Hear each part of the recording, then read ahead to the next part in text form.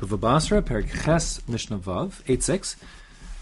The point of departure of this Mishnah is that a person has a special ne'emanas, a believability, legal believability, if he claims someone is his son. This is unique. In other words, normally if a person says someone is, let's say, his brother, without evidence, so then that won't have a lot of ramifications if we don't presume or believe it to be true. But if a person says out of the blue, so-and-so is his son, so then he has special ne'emanas, special believability, and that is based on a pasuk, because the end of the parsha talking about the Bechor says, Ki asa Bechor ben hasnua yakir l'ses lo pishnayim b'chol asher yimatzelo. The pasuk says, the son of the hated wife, talking about in the context of he was trying to cheat him out of his Bechor, so to speak, yakir, he knows exactly who he is, l'ses lo pishnayim, to give him the double portion. Now, with all that he has. So the point is that this in context is pretty superfluous, and this extra word yakir, he recognizes, means that he is believed, we learn from that he's believed to know his son or claim someone is his son with special weight. Now that will have consequences in two potential areas. The first is with respect to Yerusha, meaning if a person dies, and let's say he has two sons. Let's say his oldest is a girl, so there's no Bechor here, okay? Then he has two sons, we'll call the sons Reuven and Shimon, and then, on his deathbed he says, oh, you guys don't know this, but I actually have another son named Pierre in France, and he's actually my brother from a previous marriage I had, your brother from a previous marriage that I had. So now, there are three boys, and even though there's no evidence that Pierre is the son, he will indeed, based on that testimony, in front of two witnesses, etc., be entitled to a third of the inheritance. That's unique. It wouldn't be true in terms of other relatives. Like, for example, if a person, had no children and he knows that his uncles are inheriting him, he can't say, oh, by the way, I have another uncle named Pierre in France. No, that's not going to be significant. So the first area where one's believability regarding identifying a son out of the blue is go through with inheritance. The other area of relevance is in the halachas of yibum.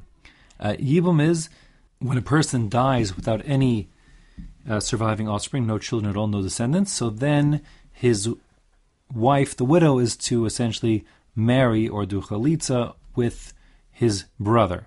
So in our Mishnah, it's going to be relevant if a man had no children, he also ostensibly had no brother, if he would say on his deathbed, oh, so-and-so is my brother Pierre, that carries no weight, and the wife, of course, is free to go and no requirement to do yibum and shalina with that man Pierre.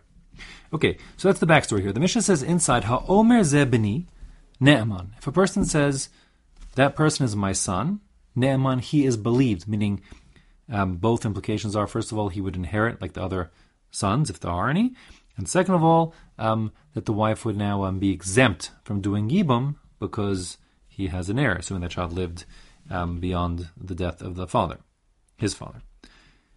Ze achi eno ne'eman. However, if a person says, so-and-so is my brother, he is not believed, neither with regard to sharing an inheritance, and also with respect to a yibum obligation, like I said before. However, v'notel imo bechelko, since this fellow, let's say, for example, again, we have, let's say, brothers Reuven, Shimon, and Levi, three brothers, okay? Reuven claims that Pierre in France is actually his brother. Shimon and Levi say, we know what you're talking about, nothing doing. Now, they have a father, the father dies and leaves over, $12,000. So as far as Shimon and Levi are concerned, there are three brothers, each should get $4,000. As far as Reuven's concerned, nope, there are four brothers, and therefore, each should get $3,000. So then, when the father dies, so as far as everyone's concerned, 4,000 will go to Shimon, 4,000 will go to Levi, and of the 4,000 that goes to Reuven has to give one of those thousands to Pierre, because he claims Pierre is entitled to that 1,000, right? Because it says he's only entitled to 3,000, and he, at least Reuven, claims that Pierre is entitled to 3,000, in fact, but one will come from Reuven, and Shimon and Levi will not be obligated to give him anything. Now, Mace, if, however, Pierre dies before their father Yaakov dies, right? So in the end, there are just three brothers surviving, and that everyone agrees to. Then yachzru nechasin l'makomon. So then the whole equation unravels, and the portion that Reuven was going to give to the brother Pierre, alleged brother, he doesn't give. Meaning now each brothers, Reuven, Shimon, Levi, all get 4,000. The chiddush of that part of the Mishnah is, it can't be now, you might have thought wrongly that perhaps, Shimon and Levi could say, listen, if you claim he is the brother and you claim that 1,000 going to him, we should get thirds of that 1,000. That's, of course, not true. And the reason why is because everyone agrees that at that point, each one should get 4,000. There's no reason why the other brother should not get that. However, Nafalo nechasim mukom acher. If now this guy Pierre, so